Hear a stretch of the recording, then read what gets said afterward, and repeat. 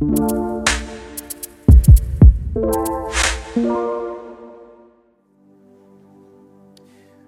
one of the scariest things about driving up Big Bear are those rails on the side.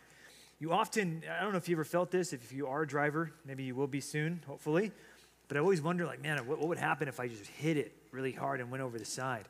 Sometimes I feel like I might do it on purpose. It's that weird thing where it's like, oh, it's like when you go to the top of a building, you're like, don't jump, don't jump, don't jump. It's weird, right?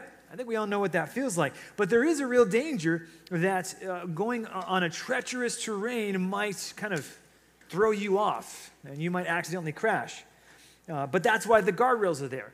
When you get into your vehicle and you're trying to curve around a corner, the guardrails are meant to be there as a means to prevent you from actually going over the side of the road. And so the Christian life is not too dissimilar. The guardrails serve as a way of keeping you on track. The guardrails of the Christian life are the warnings in Scripture. And tonight we come across some warning passages. And those warnings are guardrails to keep you on the path. Now, before we jump into that, though, I need to give you a little bit of context. We're about to jump into a passage where the preacher of Hebrews is essentially saying, last week I gave you a positive example in the life of Moses. He was faithful in all of God's house, but Jesus is better. Moses is a hero. Jesus is the hero. So you should look to him and follow him with all of your heart, soul, mind, and strength. Tonight, we're going to look at a negative example of the people of Israel, the way that they did not follow faithfully. And so we're going to be looking at, we're really jumping into a passage where he's referring to Psalm 95 and Numbers 14. Now, just to give you a quick overview of those two passages, actually Numbers 13 and 14, just so you know where we're coming from or where he's coming from, this will be helpful.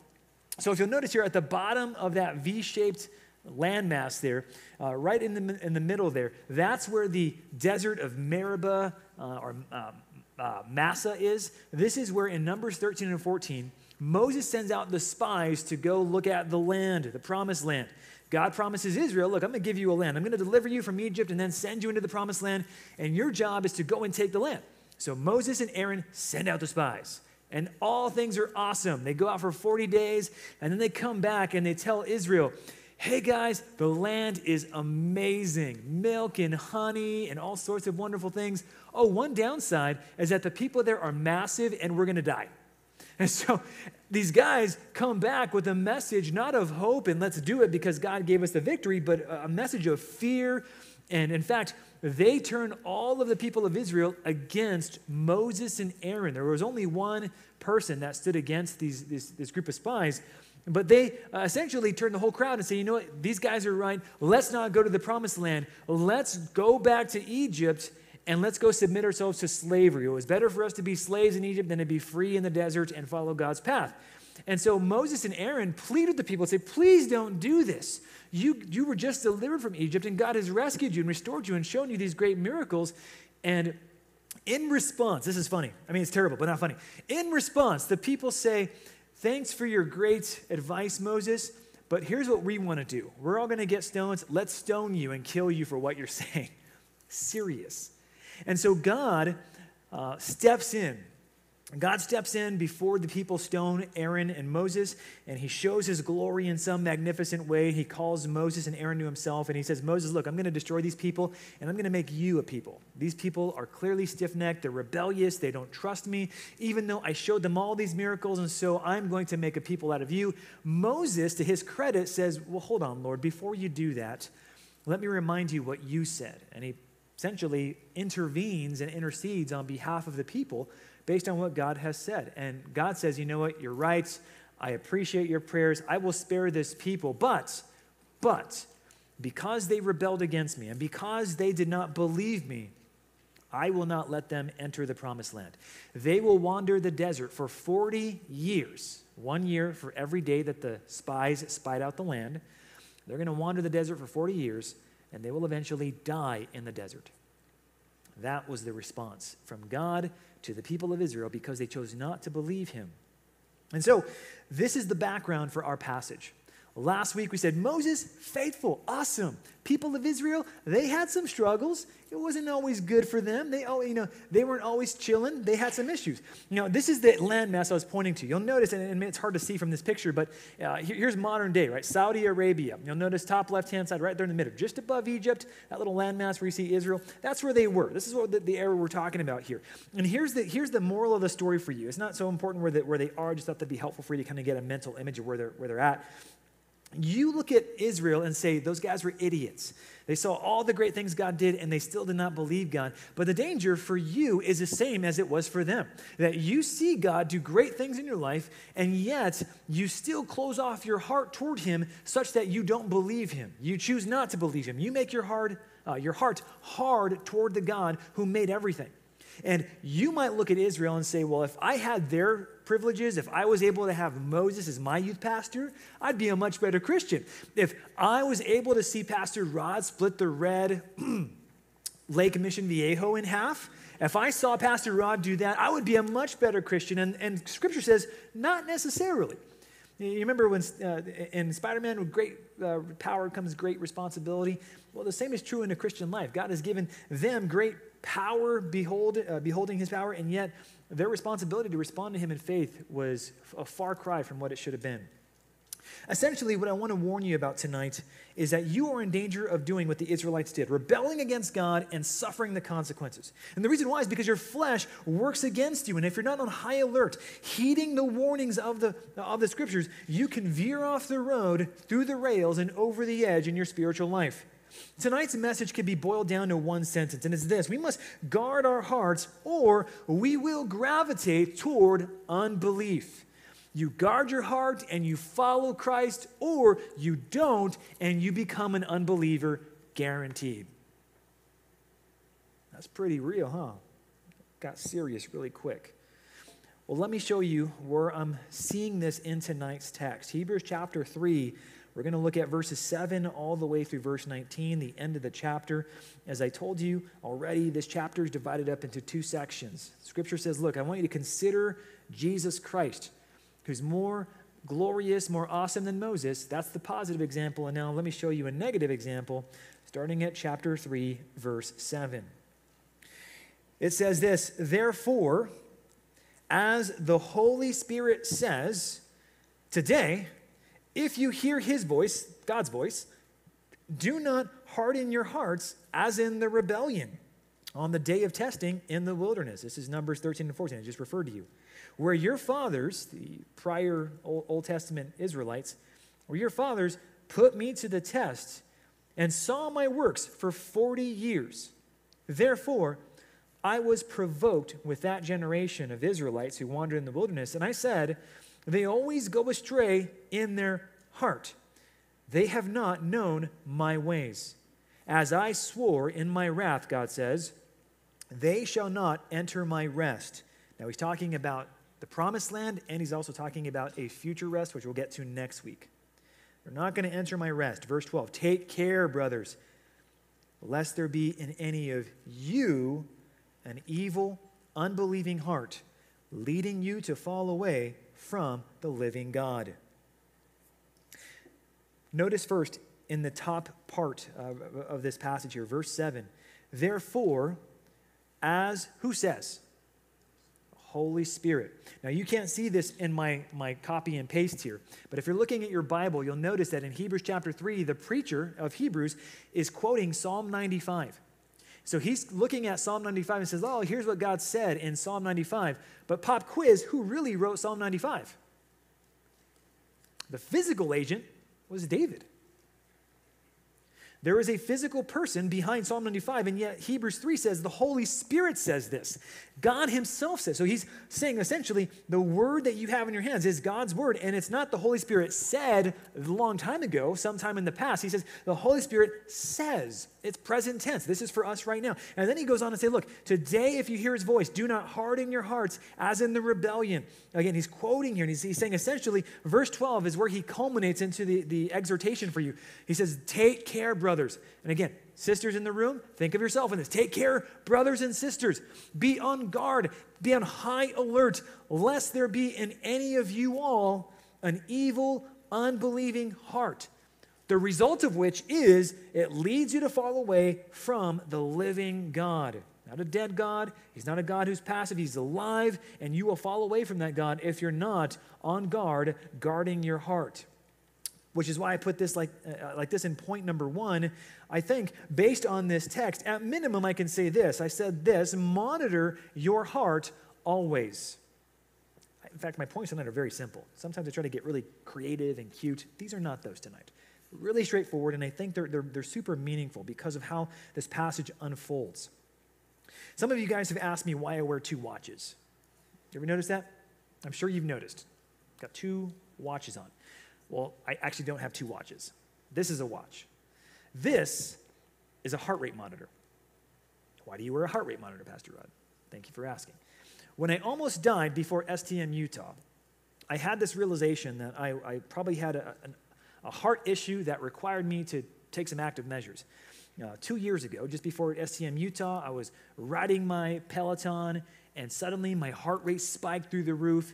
I got lightheaded and dizzy. I started feeling weak in the knees, and so I got off my bike, and I went into my living room. My wife was there, and I said, "Babe, something's wrong." And I lay down on the floor. She's like, "Do you want me to call 911?" I said, "No, I don't know. Hold on, let me feel this out." And so I'm laying on the floor thinking, this is my last moment to live. I better say goodbye. I'm thinking, okay, what have I done with my life? Did I do everything God wanted? Seriously, I was thinking about death. A few moments after that time happens, a few pregnant moments later, my heart rate suddenly just drops back to normal. And then I'm fine.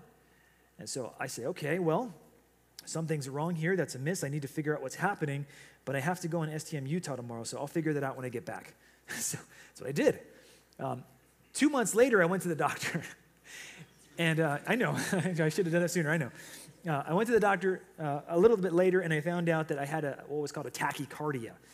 It's a fancy word to say that your heart beats really fast, and you experience feelings of death and doom, and there's a million reasons why it could be happening. I need to go in and do a stress test and all these other things. So I decided, you know what, never mind, I'm good. I never did that. Instead, I took more seriously monitoring my heart. And so, yeah, my Apple Watch does the heart rate thing, but this one monitors my heart 24/7. It shows me every moment of the day when I have a heart rate spike, when I have a heart, and I've been able to do that. And I've been able to take a look at what's happening in my life. And long story short, I have benefited from looking at my heart more closely.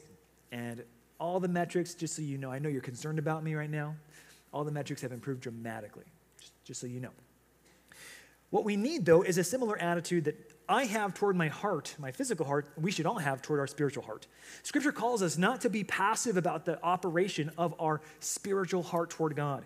In fact, Scripture gives us the imperative, like, take care, brothers, lest there be in any of you an evil, unbelieving heart. You always have to keep close eye on what your heart is doing. This is something you cannot neglect as a Christian. I can guarantee you, you will not follow Christ if you do not guard your heart, if you're not constantly aware of how your heart is interacting. In fact, let me put it like this. You should monitor your heart always because your heart is the operating system of your life. It's no overstatement to say that your heart governs what you think, how you feel, how you interact with the world around you. Your heart is the control center of your life. It's the very thing that God says in Proverbs 4:23. He says, keep your heart with all vigilance, for from the heart, flow the springs of life. Everything flows from your heart. Emotions, intellect, your will. The Bible talks about your heart as the governing center of all that you are. You might think, well, my heart refers to emotions. Well, yes, in part, but biblically speaking, the heart is the thing that controls everything that you do in your life. So, the clothes that you wear are an expression of your heart. They demonstrate that you value certain things. You may not fully be aware of how your heart operates in your day-to-day life, but your clothes do express your heart.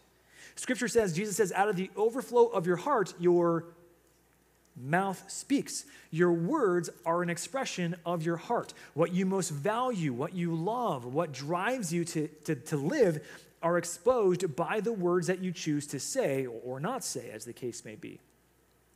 The things that you do with your life, the way that you spend your time are expressions of your heart. The things that you spend your money on are an expression of the values of your heart. You get what I'm saying here? The heart is the operating system of your entire life. Everything about who you are starts with your heart. And so if we could put it differently, we'd say the heart is the core of your being. It's the who you are. It's the you that is you, the center of your life. Remember when I went from Windows OS to Mac OS, it took me a minute to kind of get oriented. Not only is Mac OS superior on every level possible, but it's aesthetically pleasing. Like it's nice to click on the mouse and the trackpad. Everything just works. It's a magical experience. And moving from one operating system to the other required me to have to unlearn old habits and start to learn new habits. It's not too different in the Christian life. When you go from death to life, when you go from non-Christian to Christian, that means you have to adopt a new way of doing things, a new mentality. And part of that mentality is keeping a close watch on the heart that God has given you. In fact, one of the things I don't miss about my Windows OS is I had to subscribe to an antivirus software. You know what that is? If you have a Windows machine, because Windows is so unstable and always subject to security risks and is basically garbage on a screen, they require you to download antivirus software so that some hacker in India doesn't get your pictures of your selfies or whatever. And so you need an antivirus software. It runs 24/7, 7 days a week, as long as your machine is on. Macs don't require that, because they're safe and reliable and beautiful to look at as well. This isn't a commercial for Mac, but you get my point. The antivirus software it needs to run on Windows because it's irreparably broken. The same thing needs to happen with our soul. We need to keep a close watch on ourselves and our soul because it is broken. Our heart does yearn for the wrong things, and therefore you need to have an awareness of what's going on in your heart. Here's essentially what I want you to get from this first subpoint here. Everything in your life stems from your heart. The people that you're attracted to is an expression of your heart. The things that you find repulsive is an expression of your heart. Here's another one. The things that you laugh at, the things that you find humorous are an expression and a revelation of your heart. So again, all this to say, the heart is the operating system of your life. Therefore, as I already mentioned here, your heart requires ongoing attention. 1 Timothy 4:16 says, keep a close watch on yourself and on the teaching. This is Paul talking to Pastor Timothy saying, look, keep a close watch on yourself and on the things that you teach, because by so doing, you will save yourself and your hearers. You need to have a self-awareness so that you don't allow yourself to drift and to flow away from Christ. There is no set it and forget it in the Christian life. You must keep a close watch on yourself, lest you become desensitized to the Holy Spirit, which you can do. With that lead up, I want to give you some practical suggestions. In fact, this came from, I was watching, I don't know if I want to tell you this. You guys already know. I think I've said this before. No, I have a TikTok account. You know that, right? You don't know that. Good. My primary reason for getting a TikTok account was so I could see what you guys are doing. Not going to lie. That's exactly why I got it. Along the way, I found accounts that I really enjoyed. But I've also seen some of your accounts, and I saw someone's account this week, and I thought, I'm going to bring this up because I think it's worth it. So when I talk about monitoring your heart, just keep in mind that I am thinking about, practically speaking, you. Think about you. So when it comes to your heart, I want you to think about inputs and outputs, okay? Let's talk about your inputs first. We need to guard your inputs. Here's an obvious one that you're going to totally expect, but I'm going to say it anyway because I'm your pastor and I love you. One of the inputs of your life should be Scripture. This is rewriting or correcting the software in your soul. It's calibrating the things that you should understand as right and wrong. This is you telling your heart, this is what you need. This is why you should follow God. This is what's important with you. This is the input that should be on your schedule no matter what. This needs to be part of what you do every single day, ideally multiple times a day. Guard your inputs. The first one I'm going to give you, that's an obvious one. This one's related to what I just brought up, your TikTok accounts and even in mine, teaching. Now, I could be referring to sermons that your pastors preach, which is good. You should listen to those sermons. And I'm thinking about even the sermons you can get online from different pastors and preachers all over the globe and all over the world and all over the United States. But I'm thinking about the kind of teaching that you don't necessarily know is something you're being taught. So when you follow accounts or when you are, if you're on Is that other one Instagram, and you're sharing a story, you have to ask yourself, and you should be asking always, am I promoting something or someone that is teaching something contrary to what God says is right and wrong? Am I endorsing something, a teaching, an ideology that God would say is wrong, and I should not be watching this myself, much less should I be sharing it with other people? Guard your inputs means being aware, fully aware, that what you feast your eyes on, what you give your attention to, is literally what you're giving your life to. And everything that you give your attention to is going to leave an impression on your heart. It is impossible for anything else to be the case. So think about this. There are songs that are stuck in your head since the beginning of time, right? Songs that you hate, and yet they're still there. My case and my point has been proven. There are things that are going to leave a mark on your heart that you don't really have much of a choice. Just by you giving yourself to it or you hearing it, it's going to be impactful on you. Speaking of music, let's talk about music. When you repost or share, or when you, let's say, use a song to create a TikTok video, like you're dancing and you're being cute, or great, do that. In fact, the only video I have on my TikTok is a group of my students in Utah doing some TikTok dance. It was that da da da da da da da da da da da da. You know that one? Da da da da da da da. Babe, what's that song called? You know that song. Kristen was dancing it. Huh? I forgot the name too. Blanco Brown. Anyway, okay. Music. You remember it? Sheeta, you got it? Okay. Doesn't matter. Stop distracting me. The devil. Okay. Music. This is awkward for me, and it's going to be awkward for you, so let's just go through this together. When I see your videos or your pictures or anything like that I scratch my chin, and sometimes I say, well, why would they do that? This person, this young man, this young lady has a profession of faith, and on their account or on their feed, which is an expression of who you are, you can sometimes put things out there that make me say, why would they do? Why would they do that? In one of them, I saw this video, and it was otherwise innocuous, okay? So otherwise innocuous, but the video had several profanities in it. Person wasn't using them, but their video was. Their song that they were playing was like talking about F this, and I mean, it wasn't like, I think I heard that. No, it was like, boom, this is the song, F this and whatever that. And I thought, we baptize that person. Why do they think that that's okay? And here's what I think. I've been thinking about this the last several days. Here's what I think. It is possible for you to expose yourself to content in various places where you become so desensitized to it being a wrong thing that you no longer experience it as a wrong thing. It's like, oh yeah, that's just the way we talk. That's what we do. That's the song that everyone's using to create this meme or this video, and so I'm going to use that too. You need to be especially aware of your inputs. I'm going to put it like this. I think for you to promote ungodly music is wrong. I think that's wrong. For you to promote an ungodly lifestyle is wrong because you're sending a mixed message about who Christ is and what your life should be in response to that. Now, I'm not saying that your whole feed needs to be Bible verses and that you have to only post Christian memes or that you have to follow youth pastor memes, tutorial or whatever. I'm not saying that. In fact, if you look at my feed, that's not that.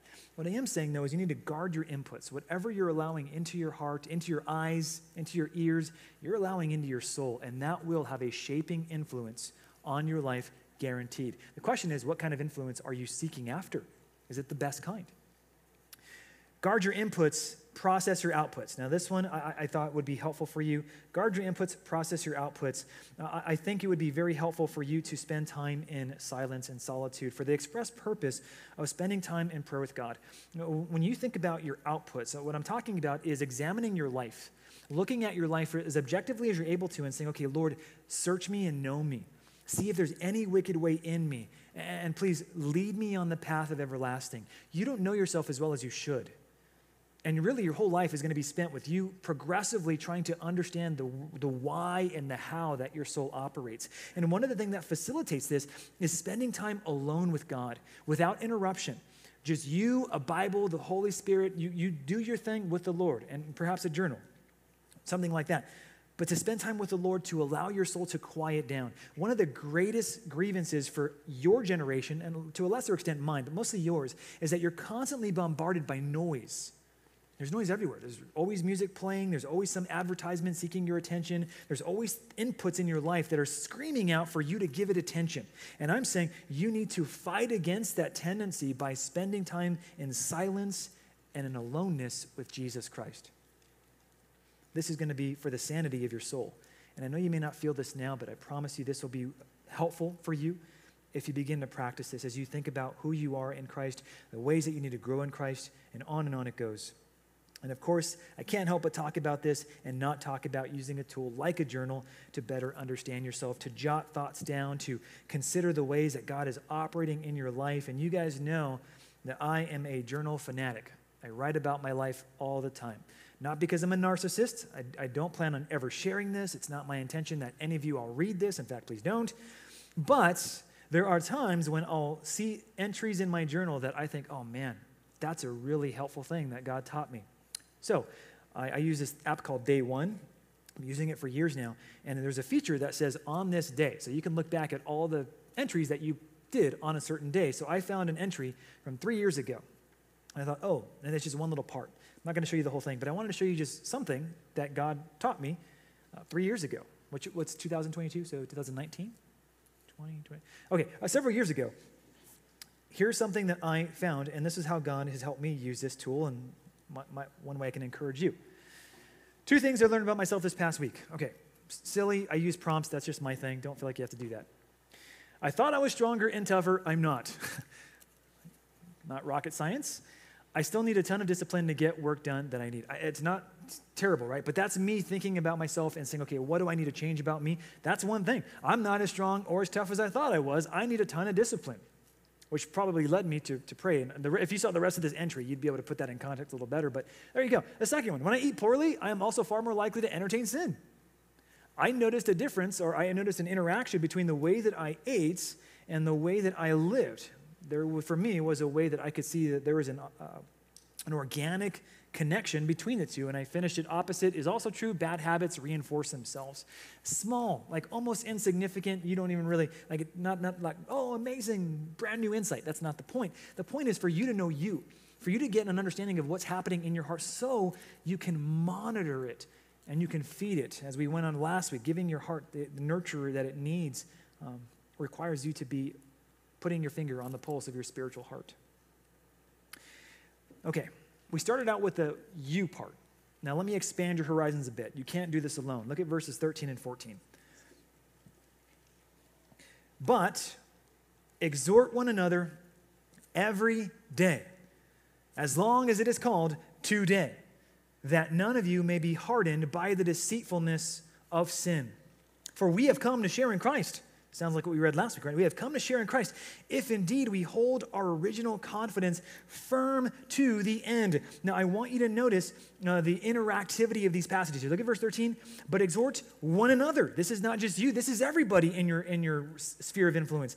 Do it every day as long as you can call it today, so that none of you may be hardened by the deceitfulness of sin. For we we together have come to share in Christ. If we hold our original confidence firm to the end, there is a profound community-orientedness to Christianity.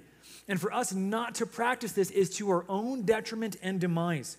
This is why I worded our primary point like this. We must guard our hearts, or we will gravitate toward unbelief. There is a collectedness to our Christianity, and to not do it is to shoot yourself in the foot. Point number 2, you must encourage each other daily. You must encourage each other daily. You must encourage each other daily, for your sake and for theirs.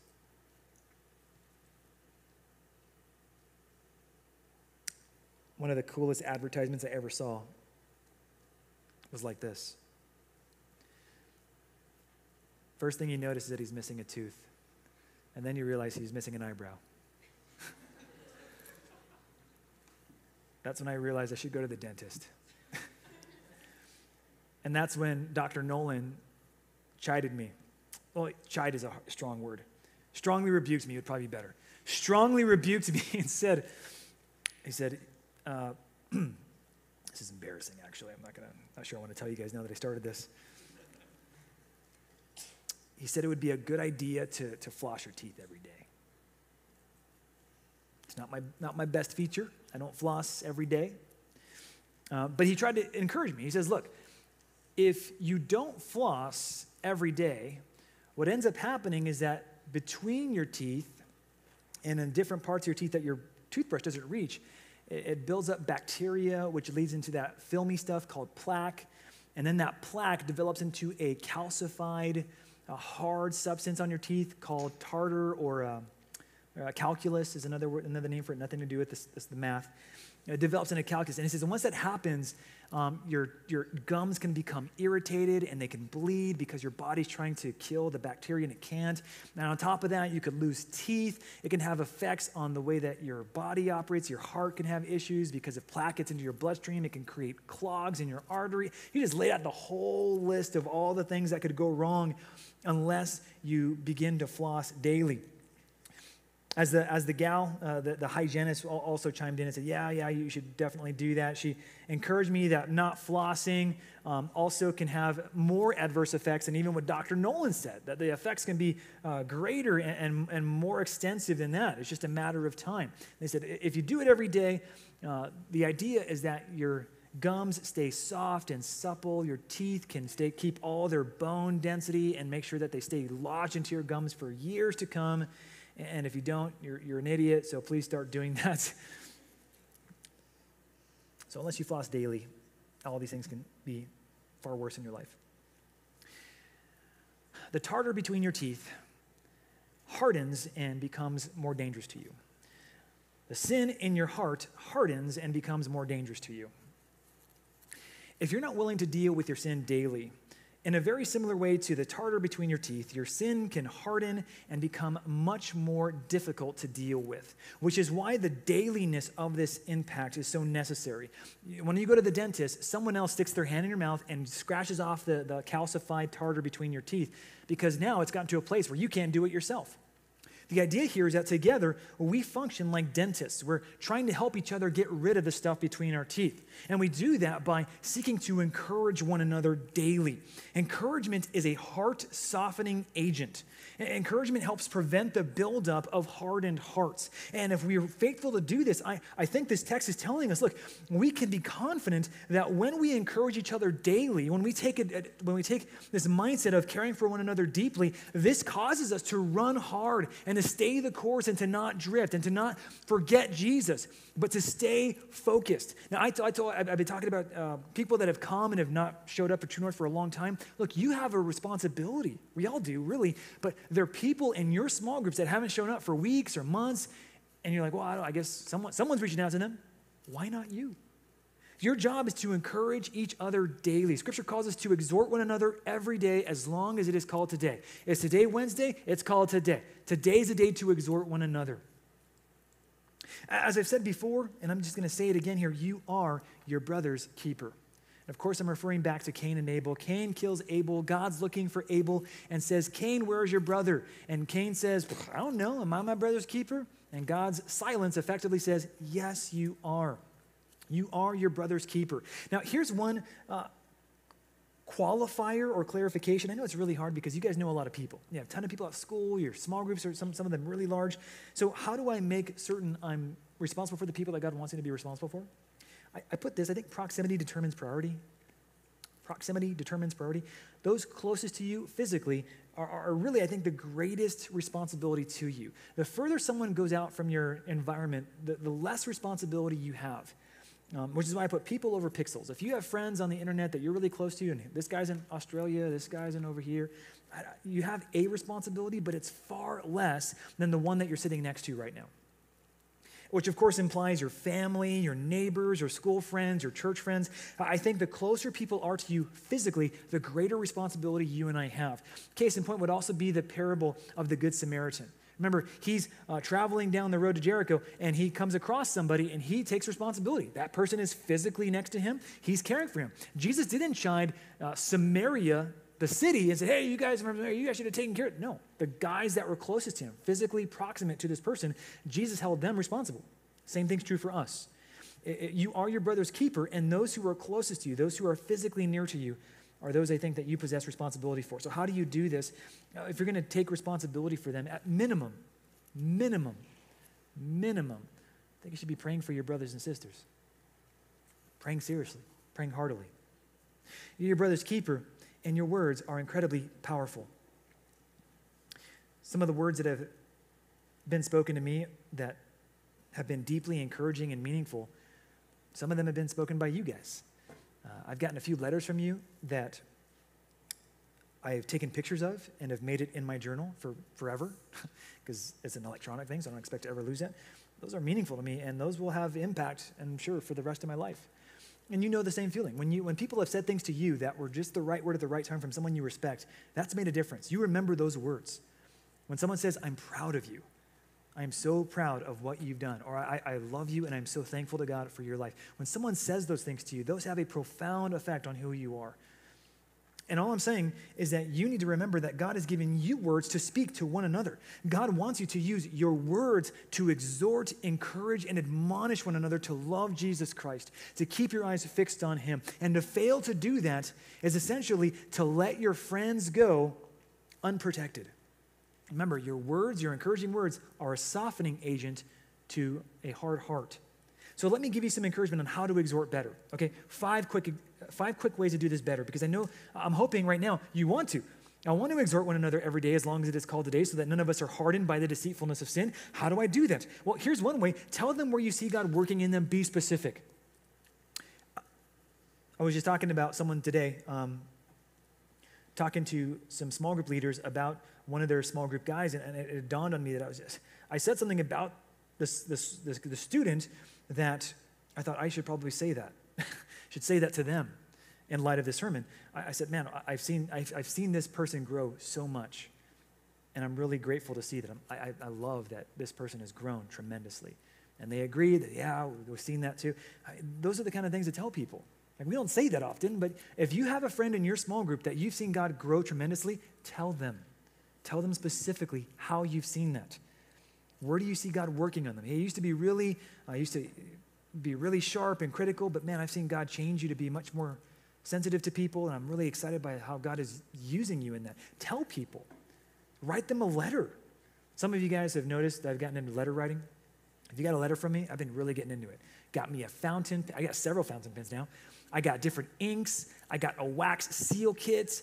I've got special paper on them. I'm just going crazy. I am all in, and it's sad. Please don't judge me too harshly. But I love it because I know that when I send letters, I slow down. I have to think about what I'm going to say, and then I write it thinking about you. I'll seal it with the wax, and I'm thinking about how to make it as beautiful to look at as possible because I want to be encouraging. I want to encourage you by the way that I am spending time, deliberate time, to love you with letters, with words. You should do the same. Tell them why you are thankful for them. Be specific. And let me encourage you to go deeper than the superficial. Jameson, I love you because you're so handsome. Ladies, you can say that. You could say that, but and he'll blush and he'll thank you, I'm sure, and he might return the favor with asking you out on a date, right, Jameson? Totally will. But be more specific and be deeper than the superficial. Why am I thankful for you? I love, for instance, one of the things I love about Monse, my admin, is that her energy and her joy light up a room. Like when she laughs, you can hear that from miles away. If we needed to, we could land an airplane by her laughter because they could just zero in on how powerful it is. They would just she brings joy to the room. She's light. She makes me a little less serious and a lot more joyful in my work environment. So things like that. Tell them, be specific. Tell them how you are praying for them, be specific. You're noticing kind of a theme here, right? Tell them how you're praying for them. If God leads you to pray for somebody, tell them. Send them a text. Pastor Lucas used to do this to me. He'll send me a text and he'll just give me 2 sentences. Praying for you that, and then he'll just tell me exactly what he's praying for, and then I'll be like, yeah, that's amazing. Thank you for saying that. I'm encouraged by that. Number 4, or letter D, subpoint, observe a connection between their lives and God's faithfulness. In other words, I see how God has answered one of the prayers that you brought up 3 months ago. Do you notice that God is answering your prayer by the way that you just responded to that question? Or do you notice that God's making you more holy by the way that you're interacting with your parents? Whatever you see, make an observation, say it. This last one I know is a dangerous one, but I put it out here anyway because I think the text warrants it.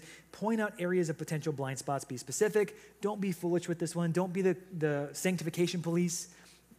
Jesus has already got that. Holy Spirit's got that. Doesn't need you, but you can and you should look out for each other.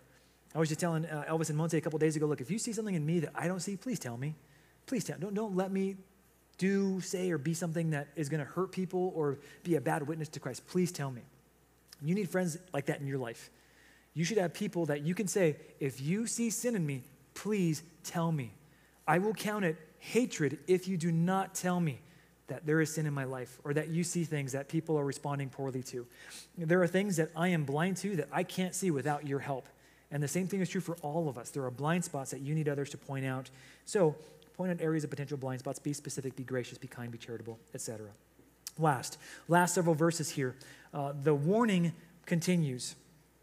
As it is said, today, if you hear his voice, do not harden your hearts as in the rebellion. So the preacher is now repeating his quotation of Psalm 95.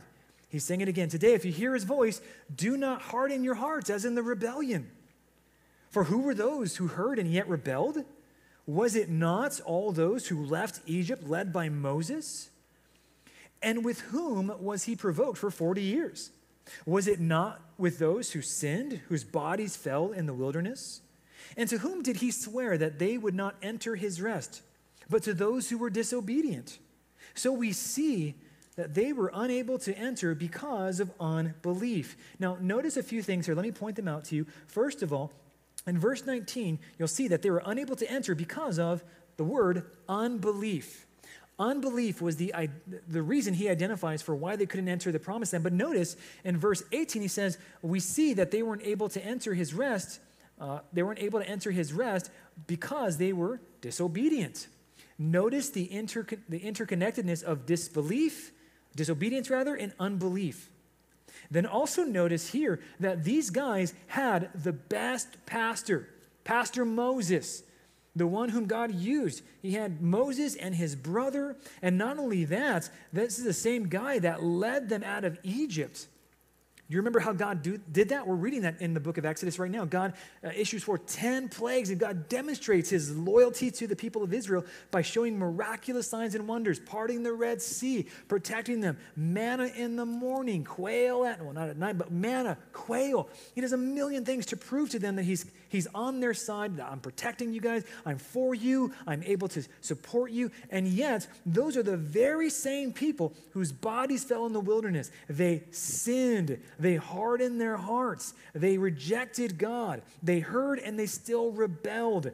Their rebellion manifested into unbelief and disobedience. And so through all of this, what I want you to remember is the same principle we've been revisiting over and over again. If we don't guard our hearts, we will gravitate toward unbelief. This is the natural flow of our humanity. Therefore, we should, point number 3, always acknowledge your vulnerability. All the privileges these guys had. Sandals didn't wear out. Food, water from a rock, everything. They had everything they needed, and yet they still rebelled against God. And this is why I shudder at passages like this, because you have so many advantages. And I'm not talking about me. You're at a wonderful church with great parents. Most of you, I'm sure you would acknowledge that to some degree. You have many, you live in a beautiful area. You have many great advantages. And I know, based on this passage, that does not guarantee your fidelity to Christ. You need to acknowledge your vulnerability, young person, and recognize that you are capable of falling. You're capable of departing from Christ. Well, Pastor Rod, you said that if you're saved, that you're secure in Christ forever. No, amen to that. Amen. Let me clarify. If you are in Christ, you will firmly acknowledge and be aware that you are vulnerable and you desperately need Christ to keep you walking and running the Christian race. Seatbelts, helmets, door locks. These are all things that you probably don't pay much attention to. You probably put your seatbelt on automatically. You do those things in the case that something goes wrong, you have a protective element. You lock your door so someone doesn't break in. You put your seatbelt on so that when you crash, you don't fly through the window. You use a helmet so that if you crash, hopefully your head is protected. You take reasonable measures because your body is vulnerable. Your soul is vulnerable. Perhaps even more so in some ways because the world conspires against you. I want you to feel your vulnerability and to find ways to mitigate it. Let me give you 2 don'ts and a do. Please don't take your salvation for granted. If you're in Christ, praise his name, thank him, be grateful for that, and recognize that it is a gift that is meant to be stewarded and guarded. Don't take your salvation for granted. Don't assume that because you prayed a prayer that you could just throw your hands in the air like you just don't care and depart from Christ, or just carry on with your life and just, hey, well, let go and let God. God will take care of it. No, God calls you to fight. God calls you to feed your faith. Don't take your salvation for granted. It is a gift that must be treasured and stewarded. Another don't. Don't overestimate your strength. 1 Corinthians 10:12 says, let him who stands take heed lest he fall. Your tendency will be to think that you're strong enough without Christ. You're not. You're not strong enough even without the brothers and sisters next to you. You're not as strong as you think you are because you need Jesus. Do take vulnerability to Jesus. This really is the culmination of my sermon here. Look, feel your weakness, know that you're weak, and know that only Jesus is strong, and he alone is your hope. He's your life. He's your death. He's everything in between. He's the one who will hold you fast. He's the one who sustains you. And as we sang this weekend, now and ever we confess, Christ is our hope in life and in death. I want you to feel weak because I want you to realize how strong he is. I want you to feel like, man, I need to be careful about how I tread because I want you to see Jesus as being infinitely worthy to be considered, to be thought of, to be followed, to be trusted.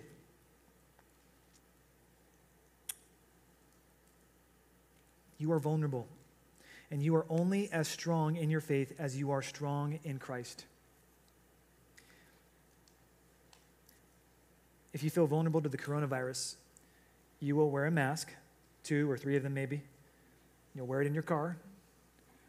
You'll maybe wear it in the shower, I don't know. At one point, one magazine or CDC, someone said that you should kiss your significant other with your mask on just to make sure. Maybe you did that because you felt vulnerable to the coronavirus. If you feel vulnerable to the coronavirus, you sanitize every time you walked in or out of a building. You washed your hands for 20 seconds, which I didn't realize, because my watch tells me, that's a really long time. I was never washing my hands anywhere close to that before coronavirus. Okay, TMI. Let's go. All these things people did almost overnight because they really, and maybe you, really believe that the coronavirus is a substantial threat to your health. People developed habits that now presently endure because the coronavirus posed a real threat to their health. You see, your biggest threat, though, is the virus called your sin. And when that virus infects your heart, it can harden and calcify your heart so that you depart from Christ. The real threat is your sin. And the only way to get out from under this is to believe that you are vulnerable to the virus of sin and that the only help and hope you have is not a vaccine, it is Jesus Christ. He is your help. He is your hope. Therefore, my holy brothers, you who share in a heavenly calling, consider Jesus, the apostle and high priest of our confession, who is infinitely worthier than anything and everything else in your life. Let him motivate you and sustain you and cause you to say, yes, I will guard my heart because I want to love and cherish Jesus Christ. He is the best thing that this world has to offer. You need Jesus, your only protection, your only hope. Bit of a computer geek, not terribly, but I have certain apps on my computer, like this one here. This one lets me see the in and out traffic of my internet. So what apps are using internet, where they're sending my internet to, like stuff like that. I have a productivity tracker on my computer called Dashboard, and it tracks the apps that I'm using and how long I use them so that I'll know how much time I'm spending on things that are productive versus unproductive. It gives me a report every day. Top of that, I have a thing called iStats Monitor. It's that little, those little green icons you see in the middle of the screen there. They tell me how much of my CPU I'm using at any given moment. They tell me how much memory I'm using. They tell me how much of my SSD is, my hard drive is either filled up or open, and I want to make sure that I'm optimizing my computer usage. On top of that, I have a heart rate monitor that tells me what my heart rate is all day, every day, so I can stay on top of all that. I'm making sure that I am always monitoring and managing various aspects of my life because I care about those things. One management guru said this. He said, what gets measured gets managed. And I'm a bit neurotic about the stuff that I measure. Yeah, I get that. But what I want from you is not to do that. I don't need you to measure your heart rate. What I do want you to do is to begin to monitor and measure what's going on in your spiritual heart. And what you really want, a sign of health, is that you love and cherish Jesus Christ more than anything. That will keep you from drifting. That will keep you from doing things that you despise. And ultimately, that's what's going to help you stay on guard because you want to protect your love for Jesus Christ. So guard your heart or gravitate toward unbelief. You should guard your heart because Jesus is better. Let's pray.